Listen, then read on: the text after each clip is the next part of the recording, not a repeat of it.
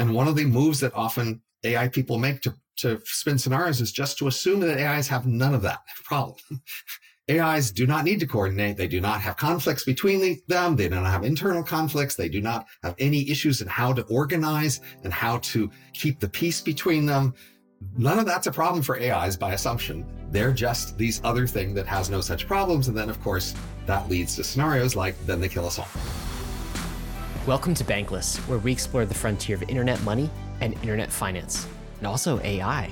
This is how to get started, how to get better, how to front run the opportunity. This is Ryan Sean Adams. I'm here with David Hoffman, and we're here to help you become more bankless. Guys, we promised another AI episode after our episode with Eliezer. Well, here it is. Here's the sequel. The last episode with Eliezer Yudkowsky we titled correctly, "We're All Gonna Die," because that's basically what he said. I left that episode with a lot of misgivings. Existential dread. Yeah, existential dread. It was not good news in that episode, and I was having a difficulty processing it. But David and I talked, and we knew we had to have some follow-up episodes to tell the full story, bankless style, and go on the journey of AI, its intersection with our lives, with the world, and with crypto. So here it is. This is the answer to that. This is Robin Hanson on the podcast today. Let me go over a few takeaways. Number one, we talk about why Robin thinks Eliezer is wrong. We're not all going to die from artificial intelligence, but we might become their pets. Number two, why we're more likely to have a civil war with AI rather than being eaten by one single artificial intelligence. Number three, why Robin is more worried about regulation of AI than actual AI. Very interesting. Number four, why alien civilizations spread like cancer. This is also related to AI and super interesting. And number five, finally, we get to what in the world does Robin Hanson think about crypto? David, why was this episode significant for you? Robin Hanson is such a great thinker. He's absolutely a polymath and really, like Eliezer, progresses in his thoughts in a very linear, logical fashion. So he's easy to follow along with. And so the first half of this episode, maybe the 45 minutes, 50 minutes, is all about just the AI alignment debate and Eliezer versus Hanson, which is a debate that has actually been going on for many, many years now. Decades. This is not over a decade. Yeah, you're right. This is not the first time that Eliezer has heard about Robin Hanson or Robin Hanson has debated Eliezer. This is an ongoing saga. And so this is just course material for Robin Hanson. And so we really focus on this AI alignment problem and how these thinkers think that AI will develop and progress here on planet Earth and how they will, in friendly or unfriendly ways, ultimately collide with humanity. So that's the first half of this episode. The second half of this episode, I think, is when this gets really, really interesting. If you just listen to the first half of this episode, you would just think like, oh, this is the other half of the conversation to the AI debate, which it is. The second half connects this to so many more rabbit holes and so many more topics of conversation that are actually, I would say, deeply ingrained to bankless content themes. The themes of competition versus coercion, the themes of exploring frontiers, the thing of Moloch and the prisoner's dilemma, and how things coordinate across species. And so we connect AI alignment to Robin Hanson's famous idea that he calls grabby aliens. If you haven't heard about grabby aliens, you're in for a treat. So this goes from what is a simple counter-argument to a debate that we've had to a multifaceted exploration that is just so cursory of many, very, many deep subjects that I hope to explore further on Bankless. Yeah. And honestly, David, I'm dying to record the debrief with you because I want to get your take on this episode that was in contrast. You can see how giddy I was in the second half of the episode. I know. And I want to contrast it with our Eliezer episode and how these two thinkers think and who do you think has the stronger case. The debrief episode is the episode David and I record after the episode where we just talk about what just happened, give our raw, unfiltered thoughts. So we're about to record that now. If you are a bankless citizen, then you have access to that right now. If you'd like to become a citizen, click the link in the show notes and you'll get access to our premium RSS feed where you'll have access to that. Also, this episode will become a collectible next Monday, I believe. Collecting this episode so hard. Me too. I've got the Eliezer episode in my collections. I'm also collecting this. We release episode collections for our key episode of the week every Monday. The mint time is 3 p.m. Eastern, and whatever time zone you're in, you have to convert that.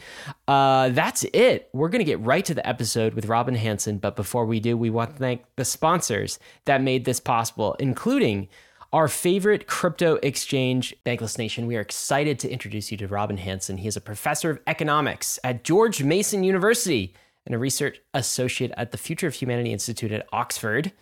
This takes an interdisciplinary research center approach that investigates big picture questions about humanity and its prospects. And I think explaining exactly who Robin is and what he's doing is not a trivial task, because he's a polymath, certainly spans many things. He's provided many different mental models across various, various disciplines, but I would not call him conventional by any means. And I'm sure, Bankless listener, you will see what we mean here today. Robin, welcome to Bankless. Glad to be here. I think I can try to explain the kind of weird that I am. Yeah, go ahead. Please. Because I can't explain the kind of weird I am. Is he? Yeah. Right. Tell us how you're weird. So I think I'm conventional on methods and weird on topics. I tend to look for neglected important topics and where I can find some sort of angle, but I'm usually looking for a pretty conventional angle. That is some sort of usual tools that just haven't been applied to an interesting, important topic. So I'm not a radical about theories or methods. So you use things like science topics and math and statistics and all of those normal non-radical things. Right. I've spent a lifetime collecting all these usual tools, all these systems, really. And I'm more of a polymath in that I'm trying to combine them on neglected important topics. So if you go to a topic where everybody's arguing and you pick a side, I mean, the chances you're right are kind of small in the sense that there's all these other positions. And, maybe you'll be right, but probably you'll be wrong because you're picking one of these many positions, right? If you go pick a topic where nobody's talking about it, and you just say anything sensible, you can probably be right. Mm-hmm. And we've, I think, recently ran into somebody who follows that path of sorts, somebody who thinks very logically and rationally, but is applying it to more unique frontiers of the place that humanity is. And that is our recent episode with Eliezer, who followed a decently logical path that was relatively easy to follow, that unfortunately led us into a dead end for humanity. And so it was something that Bankless, that me and Ryan as co-hosts of this podcast, but then also many of the listeners felt trouble with, because Eliezer was able to guide us in a very simple and logical path over onto the brink. And so we're hoping to continue that conversation with you, Robin, as well as being able to explore some new frontiers. Yeah, Robin, I'm just wondering if we could just wade right into the deep end of the pool here, because what happened is basically Eliezer came on our podcast. We thought we were going to talk about AI and safety and alignment, all of these things. He talks about that a lot, and thought we were going to tie that to crypto. What ended up happening midway through that podcast, Robin, is I got an existential crisis. So did David. The rest of the agenda seemed meaningless and unimportant, because here was Eliezer telling us basically that the AI was imminent. He didn't know whether it would happen in 2 years, in 5 years, in 10 years, in 20 years, but he knew the final destination, which is that AIs would kill all of humanity and that we didn't have a chance. And basically, and I'm not being hyperbolic here, Robin, I know you haven't had a chance to go through that episode, but he basically says, spend time with your loved ones, because you do not know how much time you actually have. And so this left me and I think many Bankless listeners on kind of a cliffhanger of oh my God, are we all going to die? And David tried to talk to me after that episode. He's like, Ryan, it's okay. But we knew we also had to find someone who could give us another interpretation of what is going on with AI. And Robin, we have ChatGPT-4. It looks incredibly sophisticated. It looks like it's advancing at breakneck speed, and we're worried about this scenario. So when Eliezer Yudkowsky says we're all going to die, what do you make of that? Do you think we're all going to die? So AI inspires a lot of creativity regarding fear. And I think, honestly, most people, as they live their lives, they aren't really thinking about the long-term trajectory of civilization and where it might go. And if you just make them think about that, I think just many people are able to see scenarios they think are pretty scary just based on, projection of historical trends toward the future and things changing a lot. So I want to acknowledge there are some scary scenarios if you just think about things that way. And I want to be clear what those are. But I want to distinguish that from the particular extra fear you might have about AI killing us all soon. And I want to describe the particular scenario Eliezer has in mind, as I understand it, as a very particular scenario where you have to pile on a whole bunch of assumptions together to get to a particular bad end. And I want to say those assumptions seem somewhat unlikely, and piling them all together makes the whole thing seem quite unlikely. But nevertheless, if you just think about the long-term trajectory of civilization, it may well go places that would scare you if you thought about that. And so that'll be the challenge for us to separate those two. So which one would you like to go with first? I would like to start with understanding what you think his assumptions are, and maybe starting Let's do that. Okay, so the scenario is you have an AI system, like some coherent system. It's got an owner and builder, people who sponsored it, who have some application for it, who are watching it and using it and testing it, and the way we would do for any AI system, right? There's an system, and then somewhere along the line, the system decides to try to improve itself. Now, this isn't something most AI systems ever do, and people have tried that, and it usually doesn't work very well. So usually when we improve AI systems, we do it another way. So we train them more and more data, give them more hardware, use a new algorithm. But the hypothesis here is we're going to train this system, is going to be assigned the task, figure out how to improve yourself. And furthermore, it's going to find a wonderful way to do that. And the fact that it found this wonderful way makes it now special compared to all the other AI systems. This is a world with lots of AI systems. This is just one. It's not the most powerful or the most impressive or interesting, except for this one fact that it has found a way to improve itself. And this way that it can improve itself is really quite remarkable. First of all, it's a big lump. So most innovation, most improvements in all technology is lots of little things. You gradually learn lots of little things and you get better. Once in a while, we have bigger lumps. And the scenario here, there's a really huge lump. And this huge lump means the system can all of a sudden be much better at improving itself than not only it could before, but in essence, than all the other systems in the world put together. It's really quite an achievement, this lump it finds, and a way to improve itself. And in addition, this way to improve itself has two other unusual features about innovations. First, it's a remarkably broad innovation, applies across a very wide range of tasks. Most innovations we have in how to improve things are relatively narrow. They let it improve in a narrow range of things, but not over everything. This innovation lets you improve a really wide range of things. And in addition, most innovations you have let you improve things, and then the improvements run out until you'll find some other way to improve things again. But this innovation doesn't run out. It allows this thing to keep improving over many orders of magnitude, maybe 10 orders of magnitude or something. Like, it's just really a huge innovation that just keeps playing out. It just keeps improving. And it doesn't run into errors while it improves itself. Even as it discovers errors, or it fixes those. Things that slow it down and get it stuck for a long time. It just keeps working. Right. Okay. And whatever it does to pursue these innovations, these self-modifications, will change it. They probably will change its software configuration, maybe its relative use of resources, the kinds of things it asks for, how it spends its time and money that it has doing things, the kind of communication it has. It's changing itself.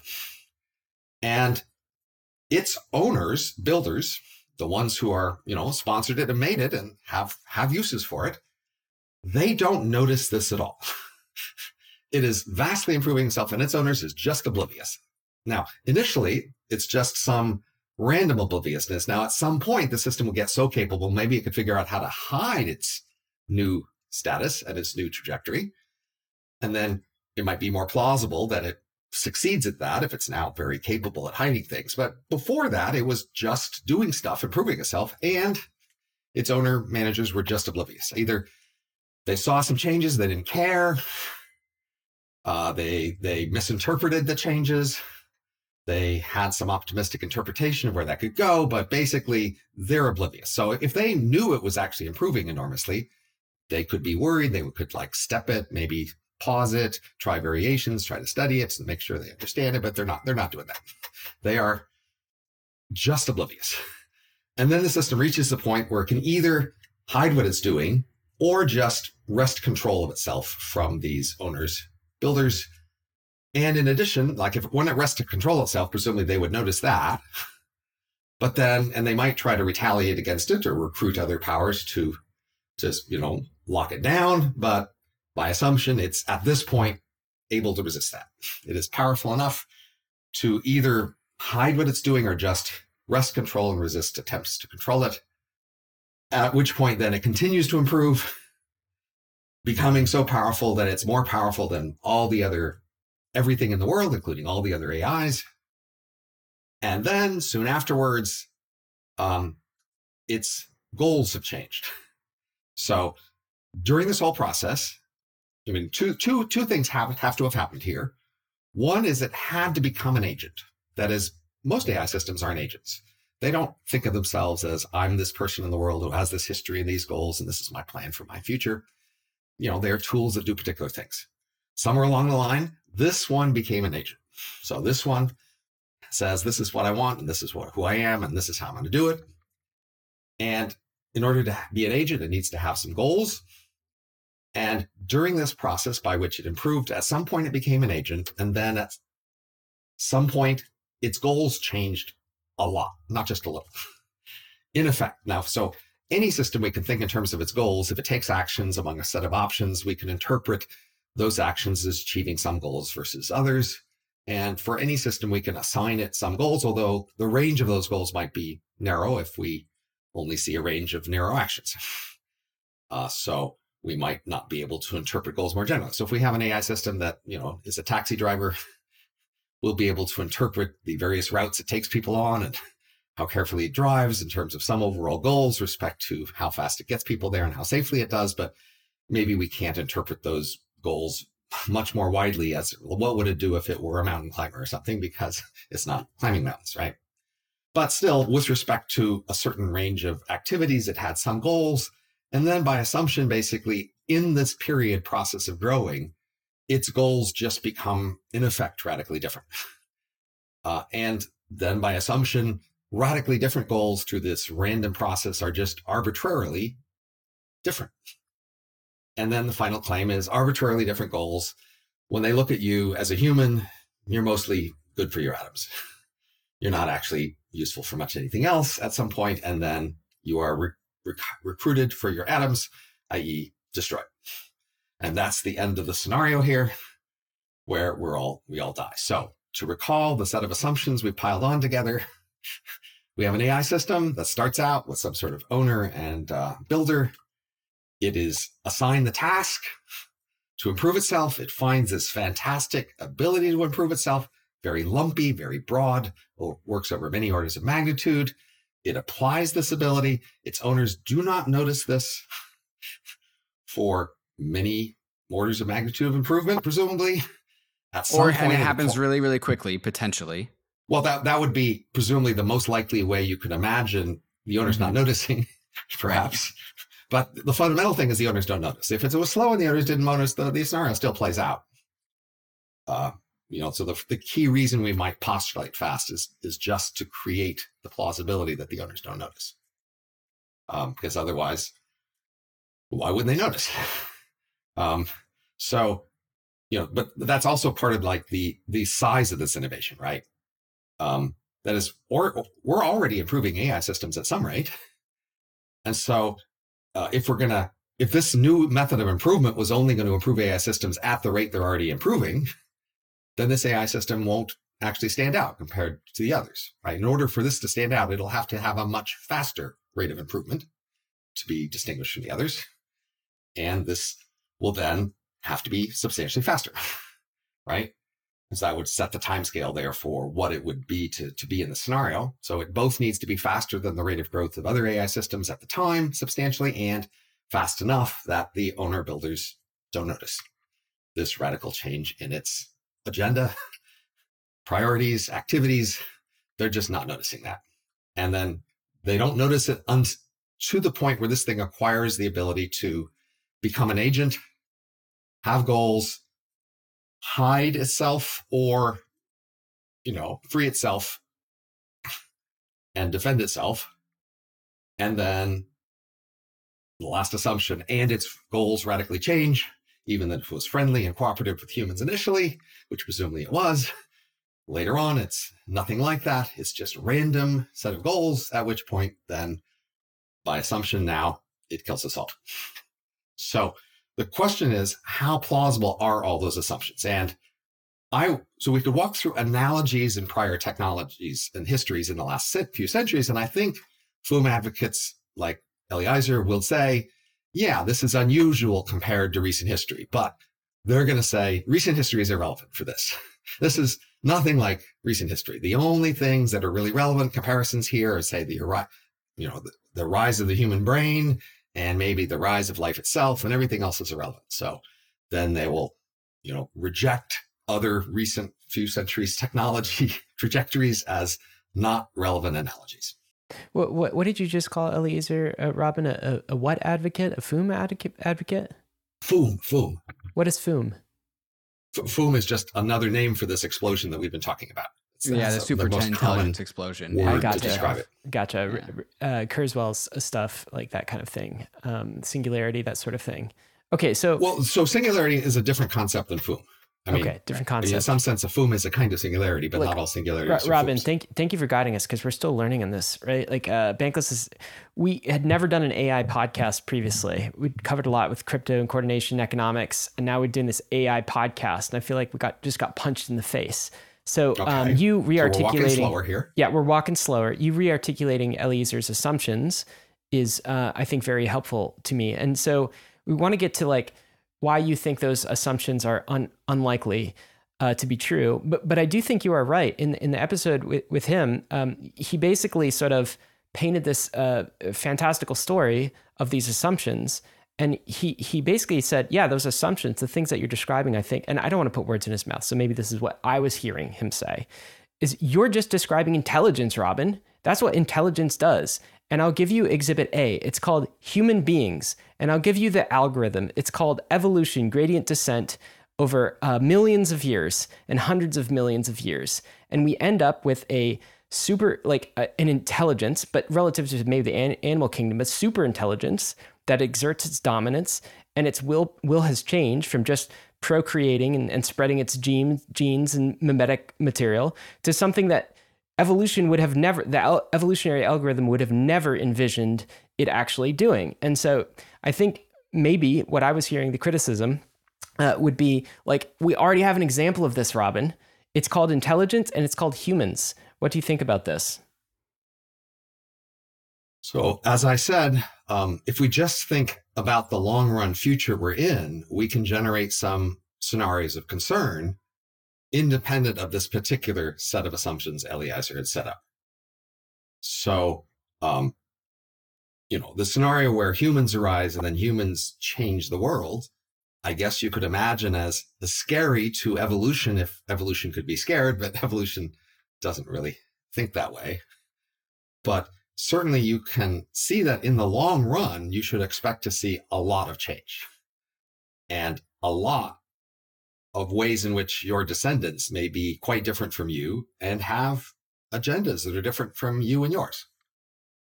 That is, I think that's just a completely reasonable expectation about the long run. So we could talk about that in general as your fear. I just want to distinguish that from this particular set of assumptions that were piled on as the FUM scenario.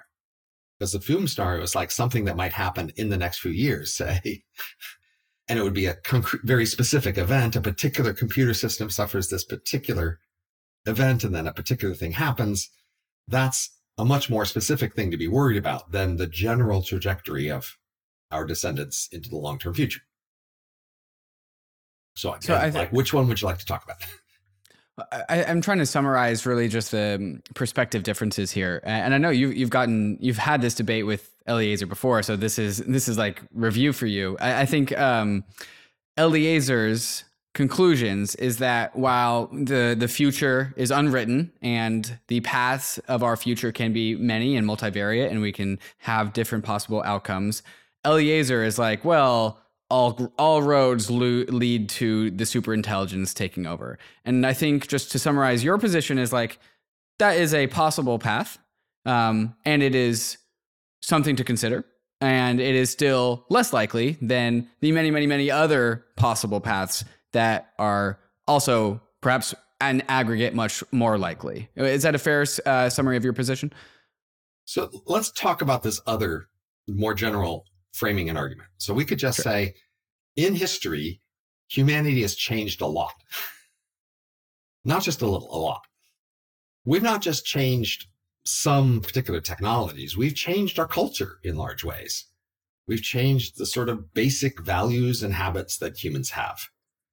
And our ancestors from 10,000 or 100,000 or a million years ago, if they looked at us and saw what we were doing, it's not at all clear they would embrace us as, their proud descendants they are proud of and happy to have replaced them. That's not at all obvious. Even just in the last 1,000 years or even shorter, we have changed in ways in which we have repudiated many of our ancestors' most deeply held values.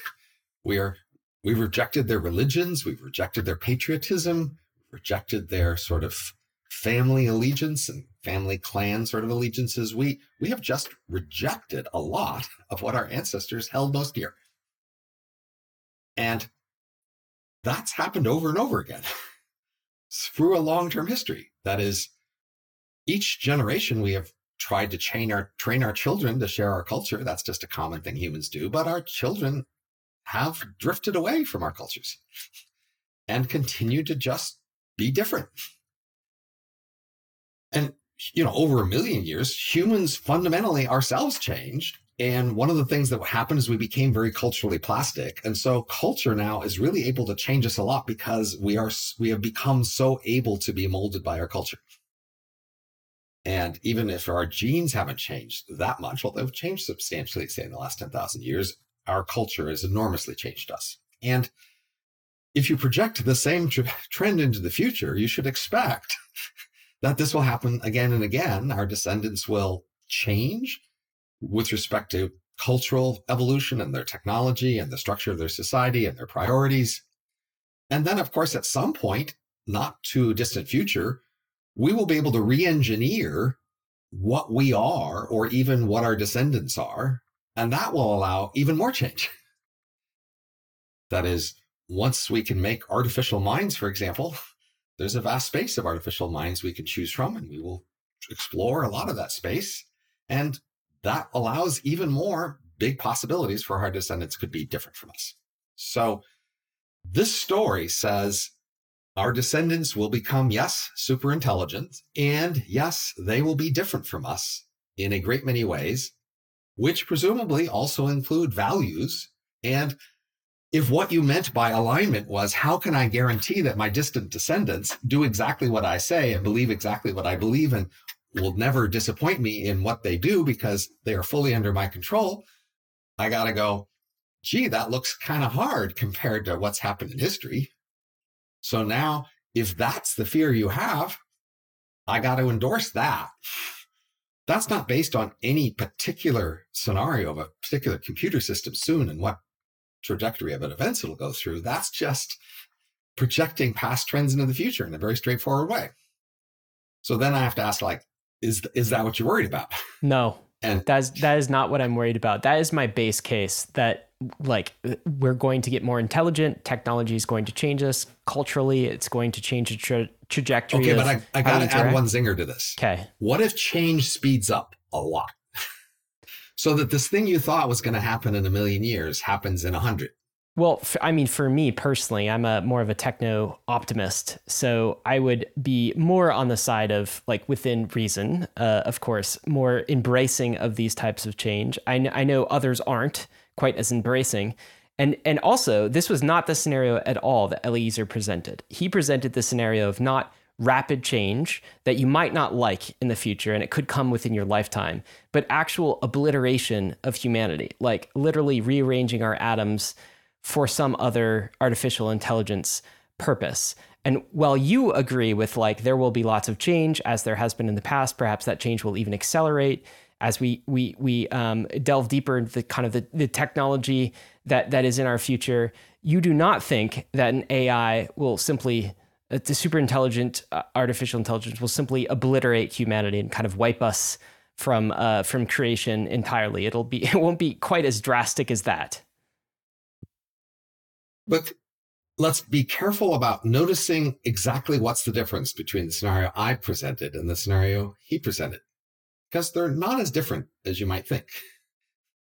In both scenarios, there's a descendants. In both scenarios, the descendants have values that are different from ours.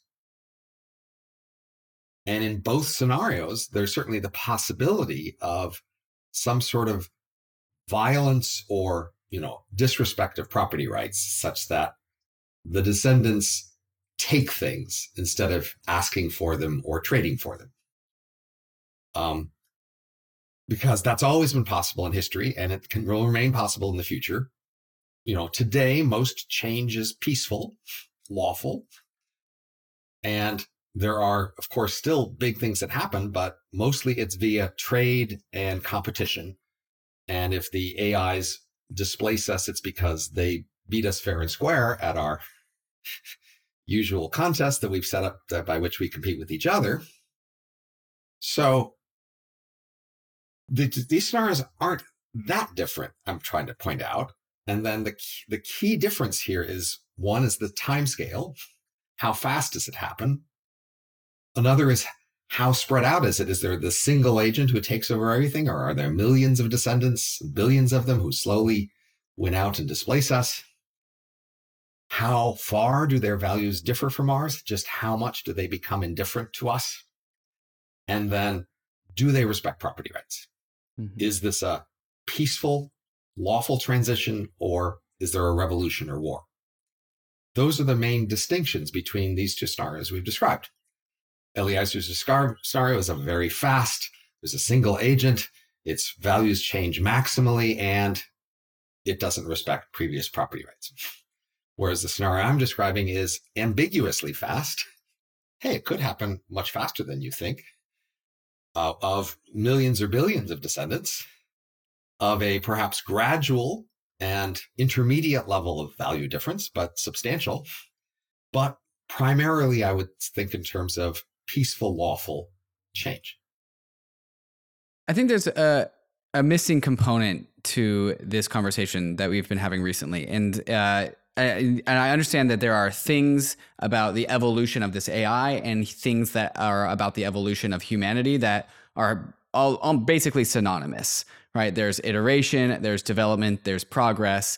And Robin, you gave the account for that when we raise our kids, we try and imbue them with our values and our cultures. And there is transcription errors in that only so much of our values and cultures get passed along to our kids. And perhaps as technology advances, even less passes along from generation to generation, and our culture changes over time. And this is what we call progress. And when we go back to the AI innovating on itself, there you also presented a scenario of improvement errors with that as well. Like, we don't know how perfectly it can improve. And so as it develops, it changes and adapts. And these are all similar structures. And so this is what we know. And maybe the timescales throw us off a little bit, but these are similar patterns. There's one component missing that I'd like to highlight and dive into. When we have our generations of kids and humanity that progresses, and even if it changes, it still started from us in the first place, right? There's a logical continuation of parent to kid, parent to kid, parent to kid. And so it at least starts from a place of continuation. I think the problem with this AI alignment and super explosion issue is that in the moment that we create this AI, it actually doesn't upload our value system because we are creating a completely new life form.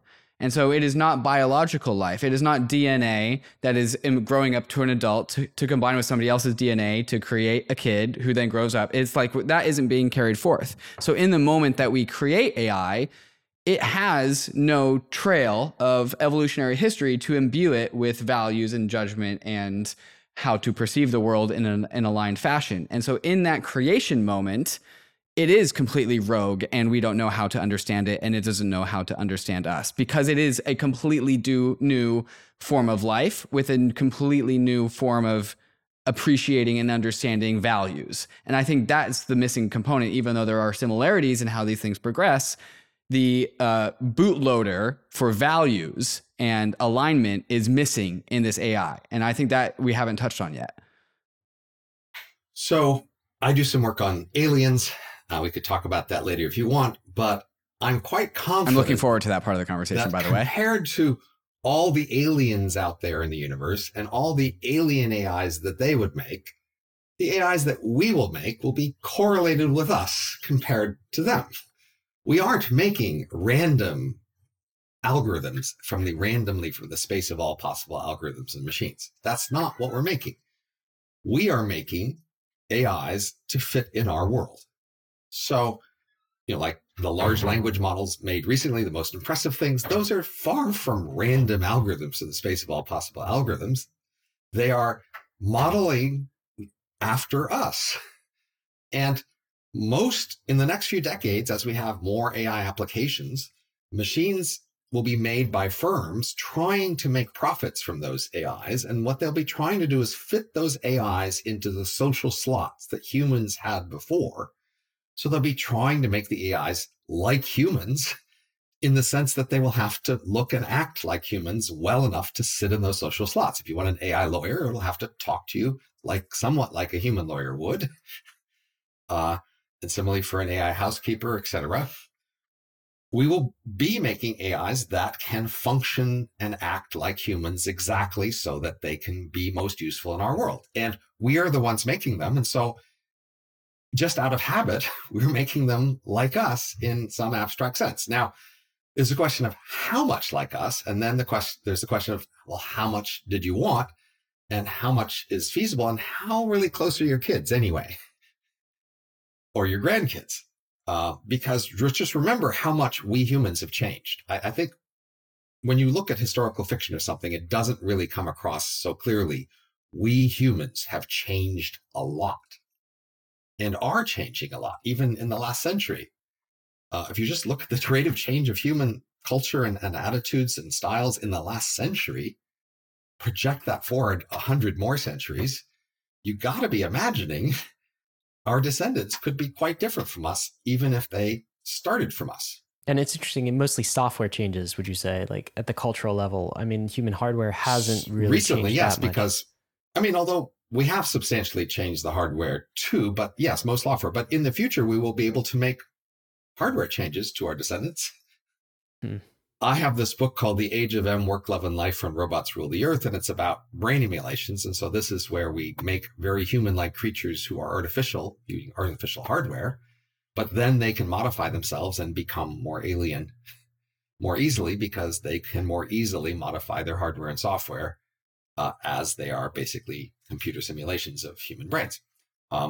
So if that happens soon, then even that human line of descendants will be able to become quite different in a relatively short time. Ryan, if you thought the AI alignment problem would throw you for a tizzy, I can't wait until we get into the conversation about synthetic biology separating humans to some be gods and others not be gods, but that'll be a different podcast. Robin, I think in your argument here, you baked in the belief, the assumption that robots these AIs will adopt our values merely by like osmosis from the devs and the engineers who are coding them up, because they will code them up to do certain things and behave in certain ways using characters on our English or our keyboards, for example, and just merely by being association of being created by us, it's actually impossible to not imbue them with our culture and our values. Is that what you're saying? Well, there's a big element of it. How is it that you think your children are like you? I mean, they are basically mainly because they're growing up in your biological society. cells, not computers, though. Humans are really quite culturally plastic. Maybe that's another thing people really don't quite get. So anthropology has gone out and looked at a really wide range of human cultures and found that humans are capable of behaving and thinking very differently depending on the culture they grew up in. That's the basic result of anthropology.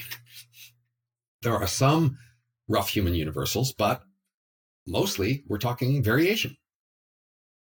The fact that you are seem very similar with all the other humans around you is not about sort of the innate human similarity you have. It's because you are in a similar culture to them. So is it, to just re-articulate your position here, I think you're saying that Eliezer is perhaps fearful that the super intelligent AI and humans are so far apart that they can never come to coexist. And what you're saying is that life as a whole has similarities no matter how it manifests or how it is expressed. Is that how you would say it? I was trying to tell you that your descendants could be really different from you. I wasn't trying to convince you that there was a bound on just how different your descendants could get. I was trying to show you that, in fact, your descendants could get really different. Not through this Voomsnar, just through the simple default way that society can continue to change. You should, if you're going to be scared about the Voomsnar, maybe you should be scared about that one too. We could start to talk about what we might know in general about intelligent creatures and what might be the common features across them for all alien species through all of space-time or something. There probably are some general things they have in common, but they might be fewer than would comfort you. I definitely want us to get there, but really quick, just picking apart the assumptions that you laid out, and I want to see which ones more specifically you might disagree with or state in a different way than Eliezer. You said, assumption one is that the AI improves itself. This seems core to what Eliezer thinks. Assumption two, the owners, that is the people who program it, don't take control, don't try to stop it. Assumption three, the AI becomes an agent. And assumption four, the agent's goals change, the AI's goals change, and it ends up destroying humanity. I find some of these harder to believe than others, particularly assumption four. I didn't understand in Eliezer's argument the reason that suddenly the AI destroys humanity, that maybe we could talk about. But let's start at the top, actually. Do you have a disagreement with assumption one, that an AI will recursively start to improve itself? Well, remember, I tried to break a one into multiple parts to show you that it requires multiple things all to come together there. So not only does it try to improve itself, it finds this really big lumpy improvement, which has enormously unusual scale in terms of how far it goes before it runs out, and scope in terms of how many things it allows the improvement of. And, magnitude is just a huge win over previous thing. Those are all a priori unlikely things. So it's not the fact that it tries to improve itself. That seems quite likely. Sure, somebody might, ask a system to try to improve itself, but that it would find such a powerful method and then still not be noticed by its owners, that gets pretty, striking as an assumption. I understand. And so that's where it's tied into you find it hard to believe that the owners, the creators of this AI wouldn't be able to stop it from doing something nefarious or devious. That is also a difficult assumption. Well, it's first just noticing, that is, by assumption, this thing starts out at a modest level ability, right? By assumption, this thing is comparable to many, many other AIs in the world. So by assumption, if you could notice a problem early on, then you can stop it. Because, you can bring together thousands of other AIs against this one to help you stop it, if you want to stop it. So at some point later on in this evolution, it may no longer be something you could stop, but, by assumption, that's not where this starts. It starts at being comparable to other AI systems. And then it has this one advantage: it can improve itself better. And then this other assumption, then what I'd labeled number three, the AI becomes an agent. So how likely is an AI to become a self-interested acting agent? Is that difficult to foresee? Well, of course, some owners might make it that way, but most won't. So we're narrowing down the set here. So my old friend Eric Drexler, for example, has argued that we can have an advanced AI economy where most AIs have pretty narrow tasks. They aren't general agents trying to do everything. They drive cars to the airport or whatever. They each do a particular kinds of task. And that's in fact how our economy is structured. Our economy is full of industries made of firms, each of doomed who do particular tasks for us. And so a world where those firms are now much more capable and even artificially intelligent capable, even more than superhuman capable, can still be a world where each one does a pretty narrow task.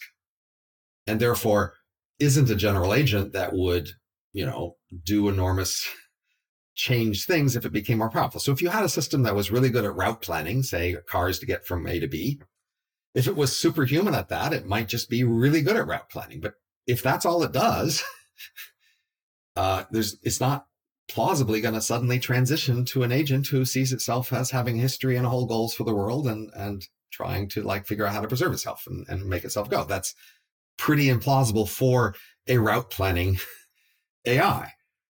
So in a plausible future, most AIs would be relatively narrow and have relativity tasks, but sometimes somebody might make more general AIs that had more general scope and ambitions and purposes. And then those might be the basis of a scenario here. But the people who created those AIs, they would know its unusual feature. They would know this one is an agent. And they would presumably take that into account in their monitoring and testing of this thing. They're not ignorant of this fact. So the scenario whereby the route planning one just accidentally becomes an agent, that's logically possible, but now we got to say, how often do design systems for purpose A suddenly transform themselves into something that does all different thing B? It happens sometimes, but it's pretty rare. And so let's say it gets through all of these gates, right? We have an AI that improves itself in broad ways and in ways that are, somewhat lumpy. The owners, for whatever reason, aren't able to take control. The AI, tricked them in some way. Maybe the owners have programmed this AI to become an agent, so it's an agent acting in its free will. This last point, then, Eliezer's conclusion is the point that was most concerning, of course, is that then this AI comes and destroys humanity. And, I think his rationale is basically because why not? It would have other purposes for humanity. It would just, step over them. What about this assumption? So imagine instead of one AI, we have a whole world of AIs who are improving themselves and their values are diverging. That's more of a default scenario. If that happens in a world of property rights, then say humans are displaced and no longer at the center of things. We're not in much demand. We basically have to retire. Humans go off to our retirement corner and spend our retirement savings. If that stays a peaceful scenario, then all these AIs who, change and have other purposes, they don't have to kill us. They can just ignore us off in the corner, spending our retirement savings. But there's a possibility of a revolution, say, whereby they decide, hey, why let these people sit in the corner? Let's grab their stuff. So, the possibility of a violent revolution has always been there and it's there in the future. But in the world we're living in, that's a rare thing. And that's good. And we understand roughly why it's rare. So the thing that's happening different in Eliezer's scenario is because it's the one AI you see, it's not in a society where revolutions are threatening. It's just the one power. And then from its point of view, why let these people have their property rights? Why not take it? Now, I would say that the main thing there is not that it has different goals, but that it's singular and therefore not in a world where it needs to keep the peace with everybody else and be lawful for fear of offending others or the retribution, that it can just go grab whatever it wants. That's the distinctive feature of the scenario he's describing. In a more decentralized scenario, again, I think there's much more hope that even if AIs displace us, even if their goals become different from us, they could still keep the peace because plausibly they could be relying on the same legal institutions to keep the peace with each other as they keep with us. And that's, in some sense, why we don't kill all the retirees in our world and take their stuff, right? Today, there's all these people who are retired and what have they done for us lately, right? We could all go kill the retirees and take their stuff, but we don't. Why don't we do that? Well, we share these institutions with the retirees. And if we did that, that would threaten these institutions that keep the peace between the rest of us. And we would each have to wonder who's next. And this wouldn't end well. Okay. And that's why we don't kill all the retirees and take their stuff. Not because they're collectively powerful and can somehow resist our efforts to kill them. We could actually kill them and take their stuff. That would actually physically work. That's not that's not the problem with that scenario. The problem is what happens next. After we kill them and takes their stuff, who do we go for next? And where does this end? So a future of AIs who become different from us and acquire new goals and are agents threatens us if they have a revolution and kill us and take our stuff. That's the problem there. And so Eliezer's solution, you see, makes that seem more likely by saying there's just the one agent. It has no internal coordination problems. It has no internal divisions. It's just the singular thing. And honestly, we could add that as another implicit assumption in his scenario. He assumes that as this thing grows, it has no internal conflicts. It becomes more powerful than the entire rest of the world put together, and yet there are no internal divisions of note. There's no code Nothing forking. to worry about. Right. It doesn't have different parts of itself that fight each other and that have to keep the peace with each other, because that's why we have law and property rights, you see, in our world, is because we have conflicts, and this is how we keep the peace with each other. And he's setting that aside by assuming that it doesn't need to keep the peace internally because it's the singular thing. So we should really hope for a pluralistic world of many AIs. And in fact, you think that's a more likely world anyway. Of course, yes. So we're already in a world of great many autonomous parts, right? We have not only, billions of humans, but we have millions of organizations and firms and even nations and government agencies. And one of the most striking features of our world is how it's hard to coordinate among all these differing interests and organizations. And one of the most striking features of our world are the mechanisms we use to keep that peace and to coordinate among all these divergent, conflicting things. And one of the moves that often AI people make to spin scenarios is just to assume that AIs have none of that problem. AIs do not need to coordinate. They do not have conflicts between them. They do not have internal conflicts. They do not have any issues in how to organize and how to keep the peace between them. None of that's a problem for AIs by assumption. They're just these other thing that has no such problems. And then, of course, that leads to scenarios like then they kill us all. Right. Like AIs are a monolith. But I think one of the reasons why I appreciate just your line of reasoning, Robin, and how you think is that you tap into what seems to be fundamental truth of this universe that you would find here on planet Earth or in a galaxy far, far away. Certain things I think can be assumed no matter what the environment is. And then I think a lot of your logical conclusions are just like natural extensions of that. And so I want to, unless you have a thought on that. I was just going to say, I think a lot of disagreements in the world are often based on people having sort of different sets of abstractions and mental tools, and then finding it hard to merge them across topics. So I think when a community has a shared set of abstractions and mental tools, even when they disagree about details, they can use those shared abstractions to come to an agreement. But when you have people with just different sets of abstractions, that's true. So I'm bringing a lot of economics to this.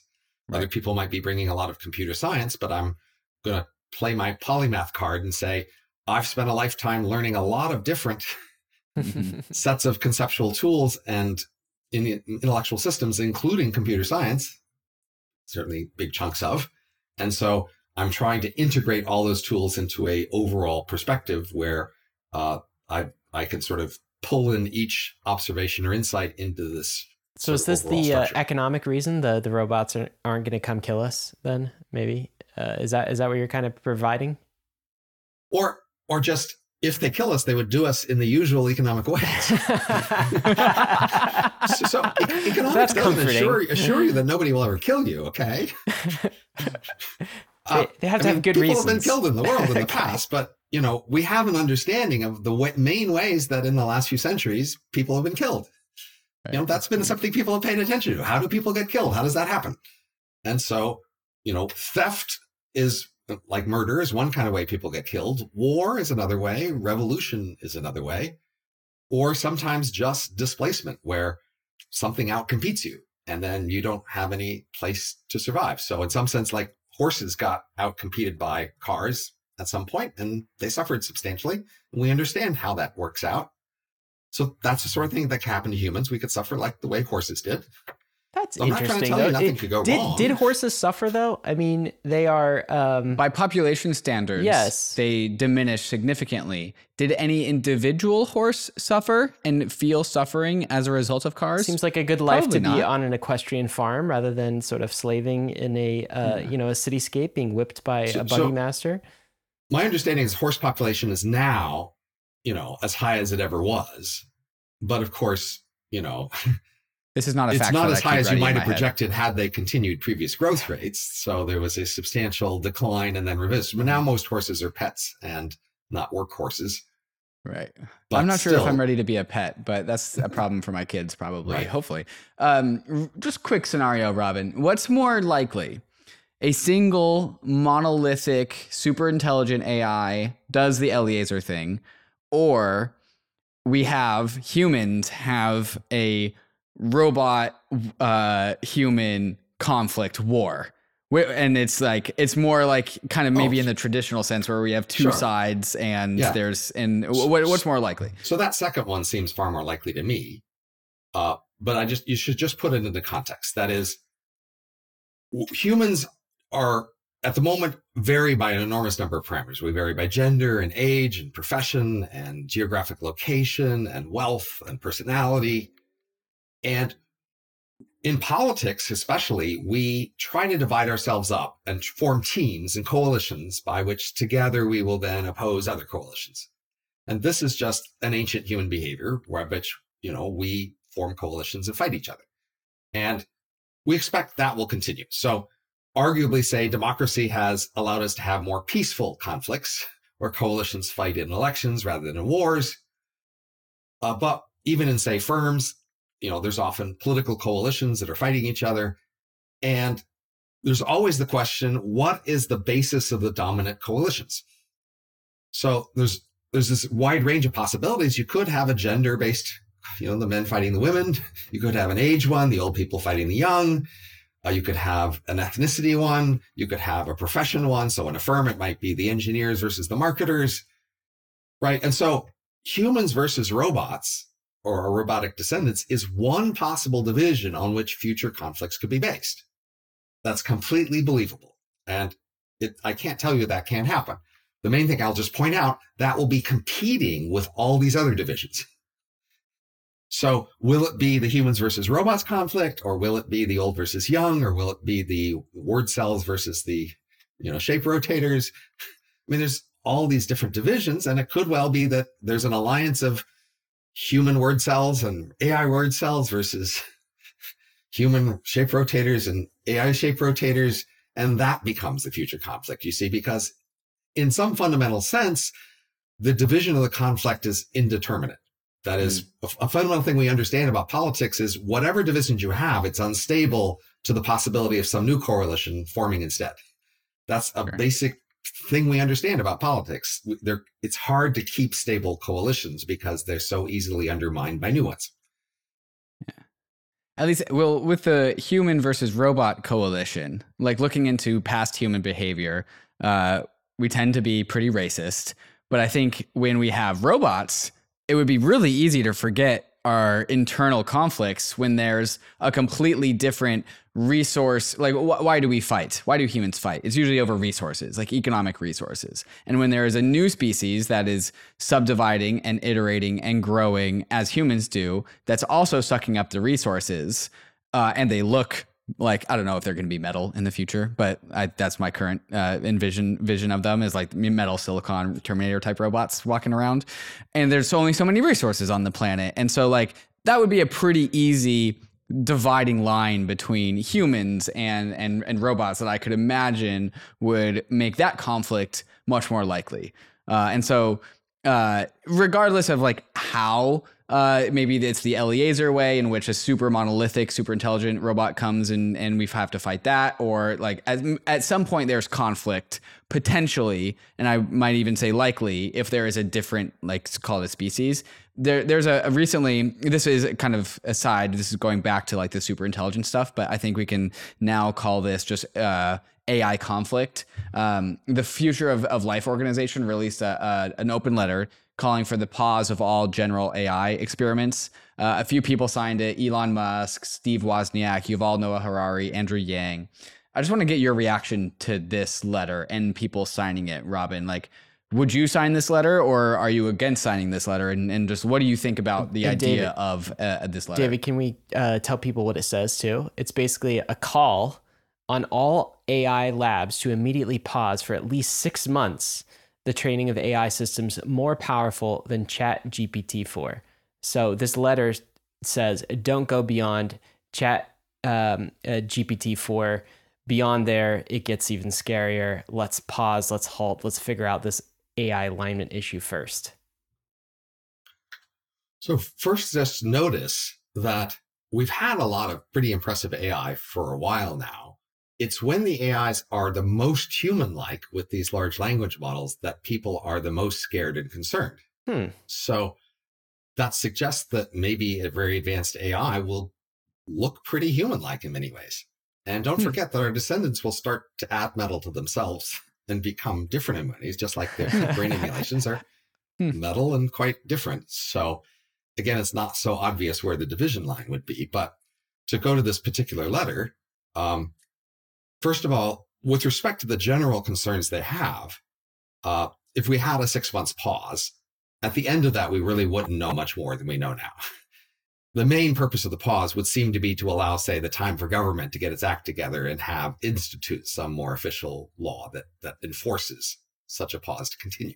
That would be the main purpose for the pause. You'd be wanting to support the pause if you were wanting that further event to happen. It's not like we're going to learn that much in 6 months. Or how about if maybe you were a competitor and wanted to catch up? So then we go to is this, so there's first, if we could do the pause, would it be a good idea? And then one of the issues is like, who would be participating and who not? So like the ideal thing is, say we could get a global pause somehow. Would that be a good idea?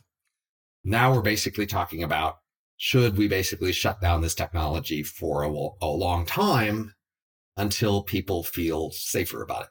So for that issue, I think the comparison with nuclear energy is quite striking. Basically, around 1970, the world decided to back off on nuclear energy, and we basically instituted regulatory regimes that allowed the safety requirements asked of nuclear power plants to escalate arbitrarily until they started to cut into costs. And that basically guaranteed this would never become lower cost than our other ways of doing things. And people were okay with that because they were just scared about nuclear power. So basically, the generic fear didn't go away, and they just generically said, this can never be safe enough for us. Whatever extra budget we have, we want it to be safer. And that's the way they put it. And so I would think a similar thing would happen with AI. The kind of reassurances people are asking for are just not going to be feasible for decades at least. So you'd basically be asking for this to be paused for decades. And it's even hard to imagine eventually overcoming that, because, the fundamental fears, as we've been describing, is just the idea that they might be different and they might have different agendas and they might outcompete us, and that's just not going to go away. So I would see this as basically, do you vote for substantial technological change or not? And I get why many people might think, look, we're rich enough, we're doing okay, let's not risk the future by changing stuff. And they voted that way on nuclear power, and they might well vote that way on AI. I would rather we continue to, I think we have enormous far we can go if we continue to improve our tech and grow, but I can understand why many people think, nope, we got lucky so far. Things didn't go too bad. We're in a pretty nice place. Why take a chance and change anything? So that's all if it was possible to actually have a global enforcement of such a pause and then a further law. But of course, that just looks really hard. That is, this technology is now pretty widely available. That is, it might be that the best new systems are from the biggest companies that can afford the most hardware to put on it. But the basic software technology here is actually pretty public and pretty widely available. And so, over the next few decades, even if you manage to say no more than $1 billion project doing this, you're going to have lots of less than $1 billion projects doing this. And of course, it'll be hard to have a global ban. And so the US now has that commanding lead, and the main effect of a delay, if it's not global, would be to take away the US lead. And looks like a hard technology to ban, honestly. You might be able to get Google and OpenAI and Microsoft or something to pause their efforts because, they are big companies with pretty public activities. But and Robin, I'm trying to understand. So even if it was enforceable, understand the reasons you gave why it's not enforceable, and very difficult to do some sort of a global ban of some sort. Let's say it was for a minute. Would you support it? Do you think this is worth pulling the fire alarm over? But I think it's comparable to, say, genetic engineering or nuclear energy or some other large technologies that we've come across in the last few decades, where there really is huge potential, but there's also really big things you could be worried about. And honestly, I think you just have to make a judgment on the overall promise versus risk framing. You can't really make a judgment here based on very particular things, because that's not what this is about. We made a judgment on nuclear energy to just back off and not use it that much. That's a judgment humanity made 50 years ago. Within the last few decades, we made a similar judgment on genetic engineering. Basically, nope, we just don't want to go there, for humans at least. And we may be about to make a similar decision about AI. But honestly, this trend looks bad to me. I don't, because many people think social media is a mistake, and maybe we should undo that and go back on that. So the trend of blocking technological progress is bad to you in general, whether it's nuclear or genetic engineering or social media or AI or any of these things. Right. I actually am concerned that this is the future of humanity, actually, here. So I did this other work on grabby aliens, on sort of the distributions of aliens to space-time. And in that framework, the most fundamental distinctions between alien civilizations is the one between the quiet ones who stay in one place and live out their history and go away without making much of a mark on the universe, and loud ones who expand and then keep expanding until they meet other loud ones. And I can see many forces that would tend to make a civilization want to be quiet. And that's what we're talking about here. That is, even in the last half century, the world has become a larger integrated community, especially among elites, whereby regulatory policy around the world has converged a lot, even though we have no world government. You certainly saw that in COVID, but you also see it in nuclear energy and medical ethics and many other areas. Basically, the elites around the world in each area talk mainly to each other. They form a consensus worldwide about what the right way to deal with that area is, and then they all implement that. And so there's not actually that much global variation in policy in a wide range of areas. And people like that, I think, compared to the old world. Certainly it's reduced civil wars of various kinds. And people like the idea that instead of nations fighting and competing with each other, that we're all talking together and deciding what to do together, and that sort of talking may, deal with global warming. It may deal with inequality. It may deal with overfishing. There's just a bunch of world problems that these people talking together feel like they're solving. And people will like this world we're moving into, where we all talk together and agree together about what to do about most big problems.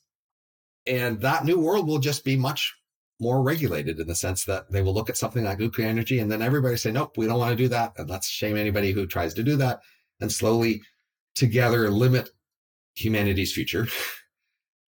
And that could go on for thousands of years. And then if we ever have a point where it's possible to send out an interstellar colony to some other star, we will know that if we allow that, that's the end of this era. Once you have a colonist go somewhere else, then they are out of your control. They are no longer part of your governance sphere. They can make choices that disagree with what you've done. They can then have descendants who disagree. They can evolve and become different from the center and come back eventually to contest control over the center. So that becomes a future world of competition and evolution that could go very strange and stark places. But if we would all just stay here and not let anyone leave, then we can stay in this world of us. We talk together, we decide things together. We only allow our descendants to become as weird as we want them to be. If we don't want a certain kind of weird descendants, we just shut it down. And that's the quiet civilization that we may become. And that's kind of what's at stake here, I would say, with banning AI. It's one of many questions like that we are answering about, do we want to allow change and new large capacities that might threaten strangeness and conflict? So I think this is actually the moment where this podcast episode goes from continuing the conversation that we had about AI with Eliezer and all of those alignment problems in that conversation. And this actually becomes a part of a larger conversation that we've been having on Bankless for a while now. And this has to do with the status quo versus innovation and progress, as well as it does with what you were just saying, Robin, about grabby aliens. And so I want to try and connect these dots really quick. This idea of AI and AI innovation, along with crypto innovation, and whether or not it should be regulated by the elites, by the status quo, and whether it should be contained, and are the elites happy with the way of the harmony of the social order, and perhaps we shouldn't have new competition and new exploration into the frontier because that is how we maintain the social order, because there's nothing new that's happened. That what you're saying that this does is this keeps us in it's like an isolationist approach, except it's an isolation approach from like inside of planet Earth. And I think being the future tech optimist that Ryan and I are, and I think you are as well, you aren't for that. You would like to penetrate that isolationism that has from like the social elite saying, hey, let's not experiment with crypto or AI or longevity or synthetic biology research. Let's just like keep everything harmonized and in control, and we will use our large centralized power to keep the world under control. And then we have this other conversation that we're about to go into, which is grabby aliens, which is whoever is these alien species that is expanding out into the world chose to not do that. They chose to explore the frontier. They chose to innovate under the guise of competition, of capitalistic competitive competition, to innovate and start to expand outwards into space. And I think baked in your argument is that you actually do need competition in order to become to explore the frontier. And so I'm wondering if we can, if this is A, if that was a good summary, and B, kind of like do you see that picture of just like how this concern about AI or concern about progress in general is also linked to like the grabbiness or quietness that you call in aliens? And maybe you can characterize these different kind of aliens and the choices that they make of it as a civilization. Yes, I thought that was a reasonable summary. I think when we see people today discuss the possibility of our descendants spreading into the galaxy, they are often wary and a bit horrified by the impact it might have. That is, the sort of people we've become over the last century are people who find that a jarring and even unpleasant scenario, because it is actually fundamentally jarring and unpleasant. So I am with you in wanting to allow such changes, but I want to be fully honest about the costs that we are asking the world to accept. That is, if you wanted our descendants to just stay pretty much like us indefinitely, that's not what we're talking about here.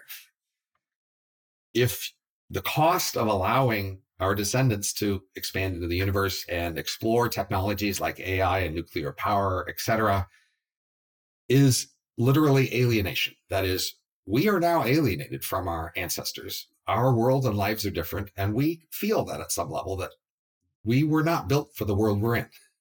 This is an alien world that we're in compared to the world we were built for. And we feel that deep inside us. And that will continue. It will only get worse. And the time it'll get better is when we can go change who's inside us to become more compatible with these alien worlds, but that will make those descendants even more different from us. So that's really the cost you have to be asking. So this future world of strange new technologies is also a competitive world. And that competitive world includes conflict. It includes some people some kinds of things displacing others, some things just being shunted aside and marginalized. And it may even include war, violence. It certainly probably includes radical change to nature. Not just biology on Earth, but our descendants who go out into the universe would likely not just pass by and plant flags. They will take things apart and rearrange them and radically change them. And sometimes that'll be ugly, and sometimes it'll be violent, and sometimes it'll leave crude, ugly wastes and be inefficient where if they could have done it better. That will be the course. And this universe we see now that's pristine and, the way it was from long ago will just be erased. That's the cost. So I want to explore this idea of grabby aliens, and I'm sure listeners who are being thrown into this like odd adjective grabby might be a little bit confused. And so I'm hoping we can explain the nature of grabbiness, but I'm hoping we can actually do it inside of the context of planet Earth and human history, because I think that naturally extrapolates into the galaxy, because this is where the place of grabby aliens, that's where they play. And first, I think I want to ask you the question, humans, are we grabby? Because if you look back in history, you have some sort of quiet human races, quiet human species, human tribes that were found by the grabby humans. You can call these the conquistadors or the conquerors, right? The Roman Empire, very grabby empire. Any sort of empire that like looked outward and expanded, I would, under your trying to understand like Robin Hanson's like works of grabbiness, I would call any sort of empire that expanded grabby. And then these grabby empires found the quiet like tribes that were peaceful and grabbed them and then assimilated them into the grabbiness. And so this is kind of how I would like present this inside of a context that we understand, because we understand human history. But I want to ask you this very basic question of just like human nature. Are we grabby? So almost all biology has been grabby, and therefore almost all humans, but it's not so much about our nature. So the fundamental point here is there's just a selection effect. That's the key point. That is, if you have a range of creatures with different cultures or biological tendencies, and some of them go out and expand and others don't, if there is a place they could expand to and they would actually, could reproduce there, then there's a selection effect by whichever ones do that, they then come to dominate the larger picture. That's just the key selection effect. So there may be many alien species and civilizations in the universe, and maybe most of them choose not to expand, but the few ones who do allow expansion, they will come to dominate by space-time volume the activity of the universe. And that's how evolution has worked in the past. It's not that all animals or all plants are aggressive and violent and hostile. It's that they vary.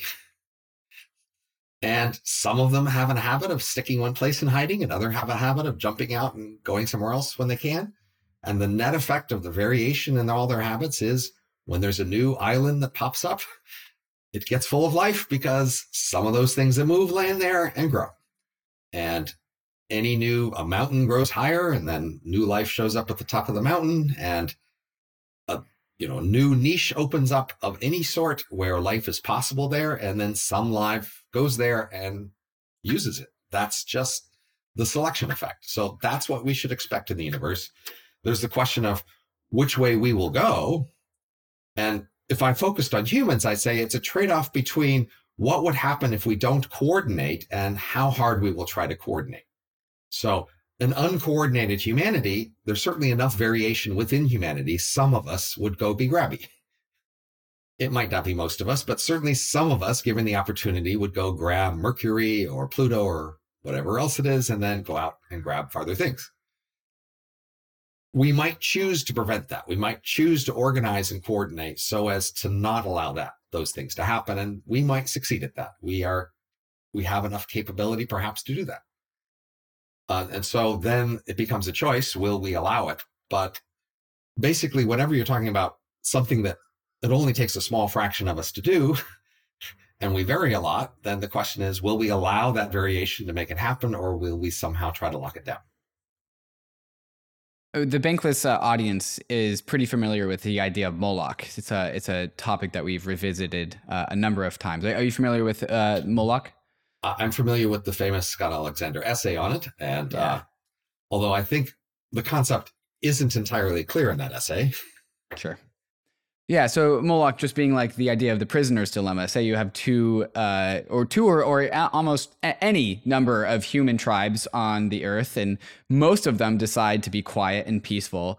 It really only takes one to be grabby, and that one will come to dominate the earth because it chose to be grabby and it grabbed everything else. So it's almost this prisoner's dilemma about if you choose to not be grabby, you are implicitly making the choice of being grabbed by the larger tribe that has elected to be grabby. And I think this is how we extrapolate this into the future with your grabby aliens thesis, where there are many civilizations out there. Maybe there are many like us that only exist on one planet, and we have a bunch of elites on the planet that say, hey, let's not investigate AI, and let's not investigate longevity or genetic engineering. Let's just stay put. And we would call these quiet aliens, or us being the quiet aliens.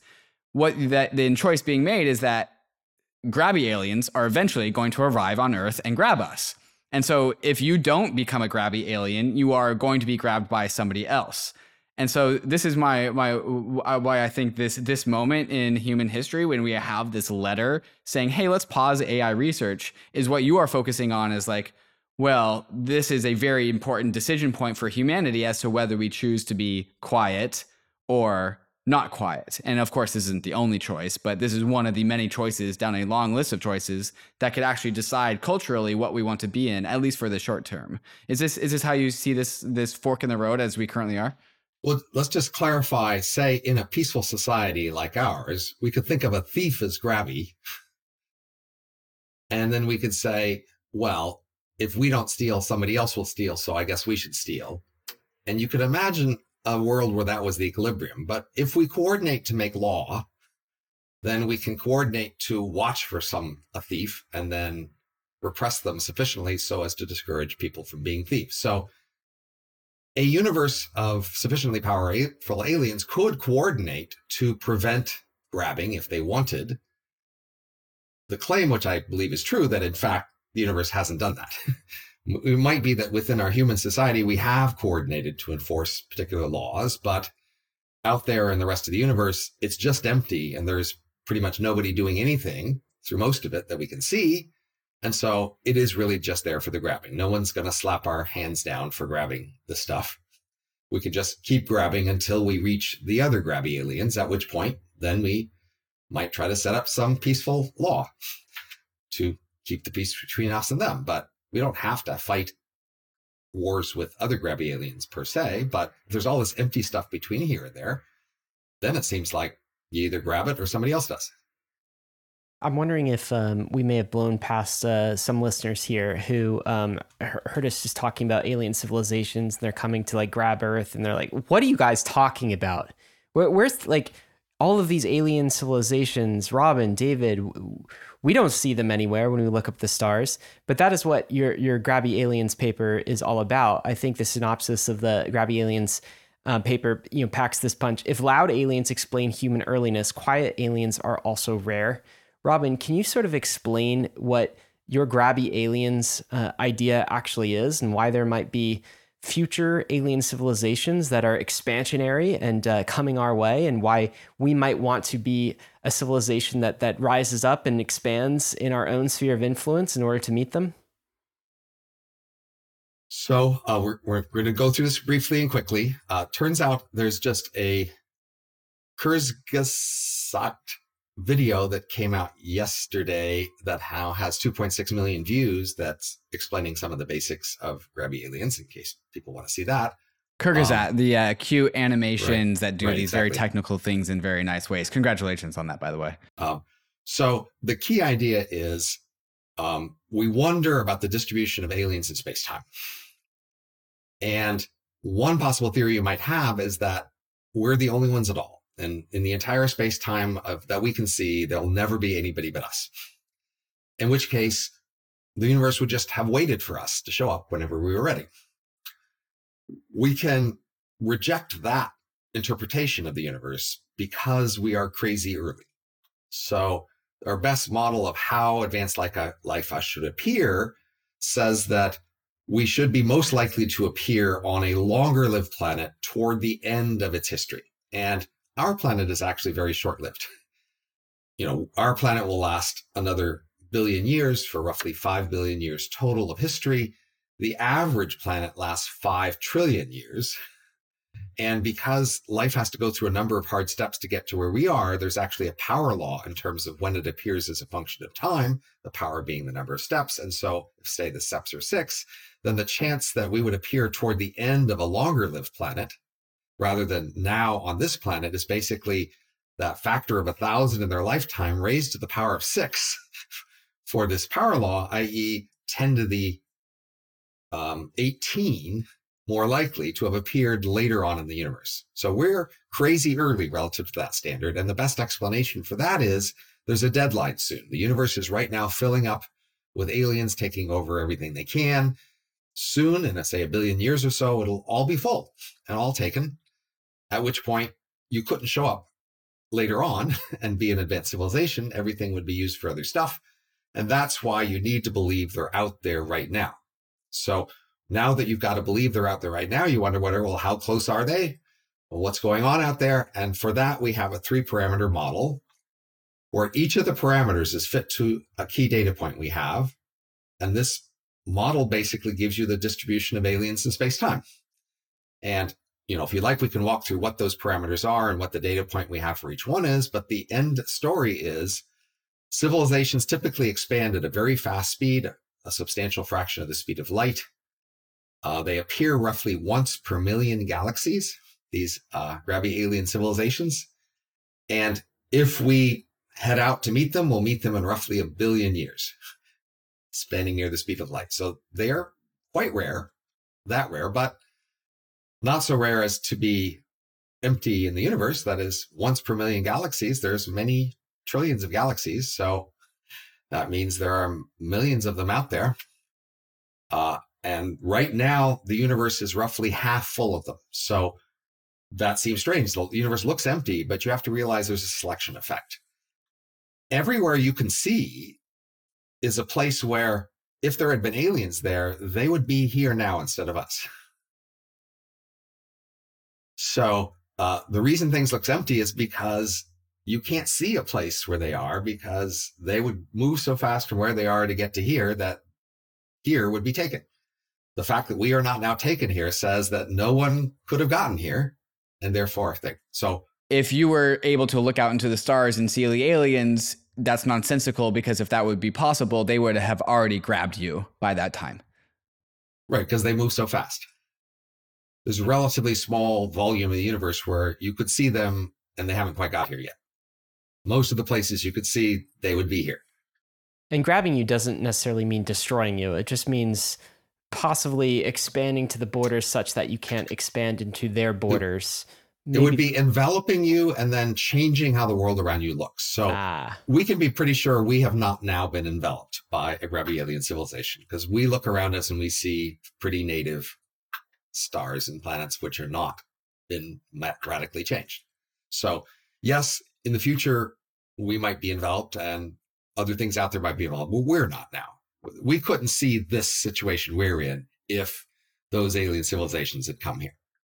See, and this is actually why this intersects with the Eliezer AI problem, because the way that you said that the civilizations that are out there would have come and enveloped us and then changed the environment that is around us, hopefully leaving us at peace. But like, this is the AI alignment problem in another form, where like another rogue alien civilization is also another paperclip maximizer, and they're out just gathering all the resources, doing the things that they do according to their values. Hopefully their values are that when they do expand into our civilization, they leave us alone because some alignment is still there.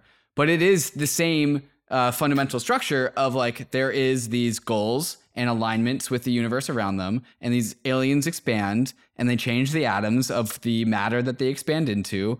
And because we haven't seen that yet, because that's the assumption that we have, but because we haven't seen that yet, you are able to, in your Grabby Aliens paper, actually like kind of place us in the arc of history because of this assumption that grabby aliens are grabby and that they will attempt to grab Well, and to things. add to that, I mean, they might be artificial intelligences as well, wouldn't they, Robin? Sure. Almost surely they are. Yeah. Anything, within 1,000 years, I expect our descendants to be almost entirely artificial. And certainly within 1,000,000 years. And these things would be billions of years older than us. So yes, our artificial descendants will meet their artificial descendants in maybe 1,000,000,000 years. And they won't have saved something like us. Now, I can give you a little more optimism in the sense that if aliens, these grabby civilizations appear once per million galaxies, if the ratio of quiet to loud ones is even as high as 1,000 to 1, that would mean that in this expansion that they've been doing, that they will do, they'll only ever meet 1,000 of these quiets as they expand through 1,000,000 galaxies. And so these rare places where an alien civilization appeared would be pretty special and worth, saving and isolating, because grabby alien civilizations should be really obsessed with what will happen when they meet the other grabby civilizations. They'll be really wanting to know, what are these aliens like? Because they'll have this conflict at the border and they will wonder, are we going to be outclassed somehow? Will they trick us somehow? What's going to happen when we meet the border? But they might make a national park out of us then. Might, but so Might turn us every into grabby civilization will be really eager for any data they can get about what are aliens like.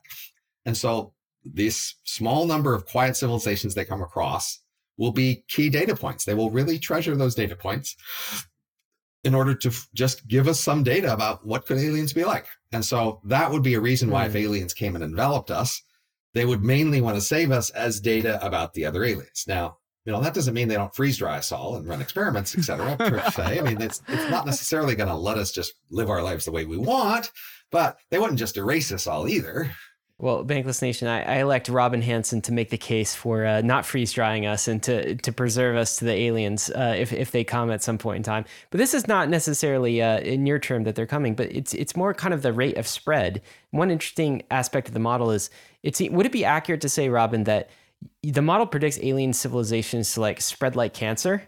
And I mean that maybe mathematically and, without the negative connotation that brings. Well, alien civilizations are created even more like cancer.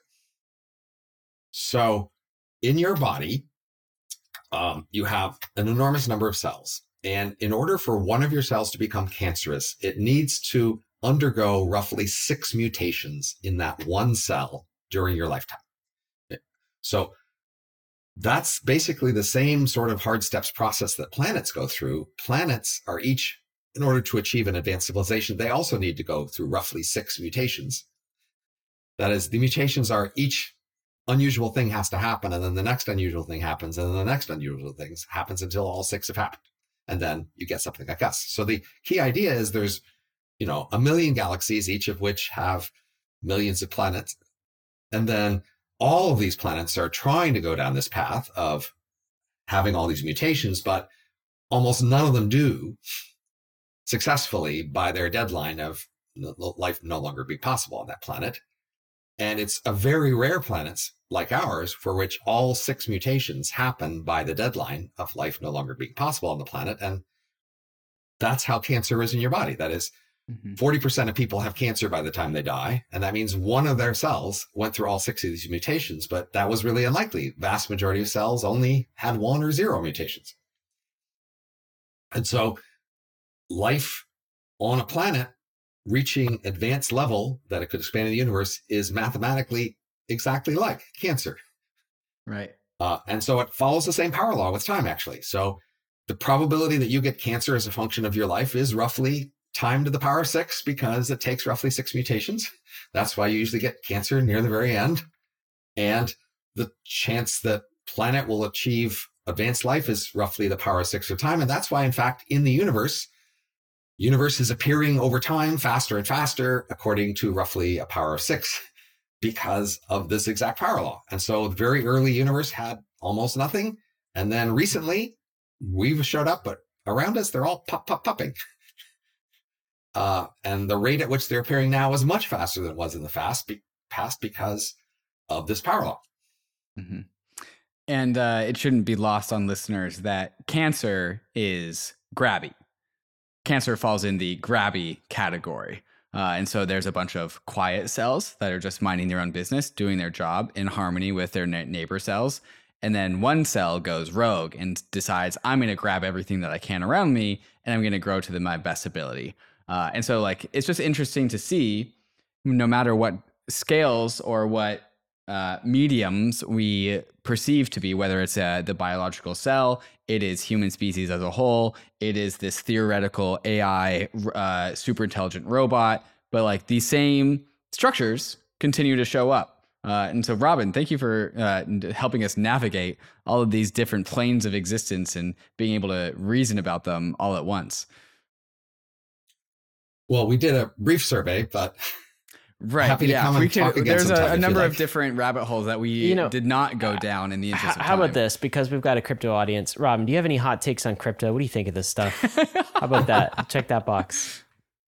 I mean, I don't have a new take on crypto. My old take has always been, for any new technology, you need both some fundamental algorithms and some fundamental tech, and then you need actual customers and some people to pay attention to those customers and to their particular needs. And you have to adapt the general technology to particular customer needs.